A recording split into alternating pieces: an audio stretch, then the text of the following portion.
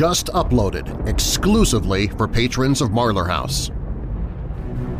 We were all excited.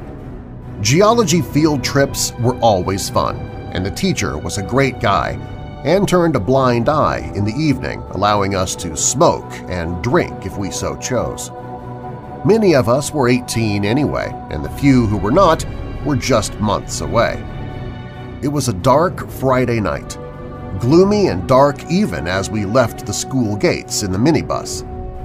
We chatted and laughed in the back, telling stories and jokes to pass the 3 or so hours it would take to reach the hotel.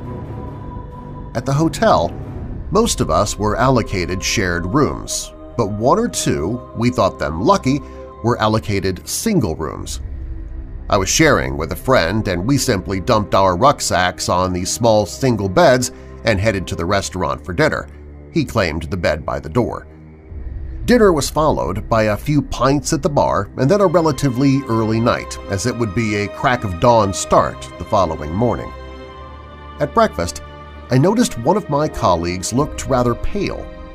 He told me he hadn't slept so well, and after a little hesitation, he asked if I thought the hotel had a strange atmosphere.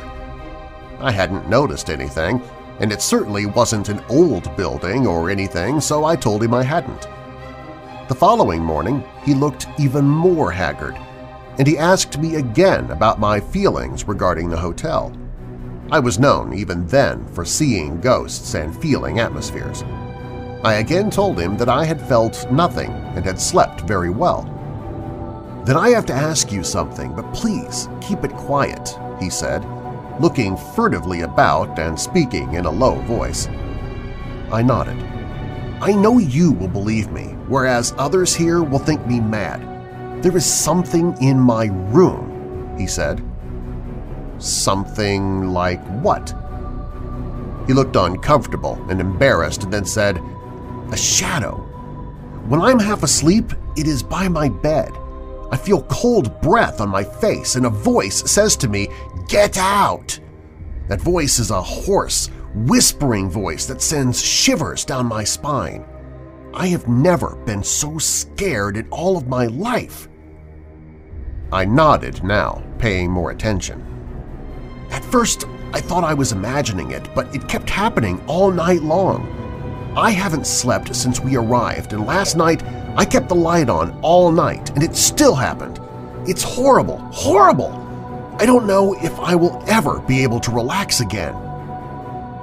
I didn't know what to say, really, except to reassure him that things like this did happen and that he wasn't losing his mind. I also told him that it most likely belonged to the room and wouldn't, as he feared, follow him home. I went up to his room. He was one of the lucky ones who got a room to himself. It was similar to our room except smaller, but there was a definite atmosphere in the room. It was quite oppressive and one of loneliness and depression. If I were to spend much time in that room, it would drive me nuts.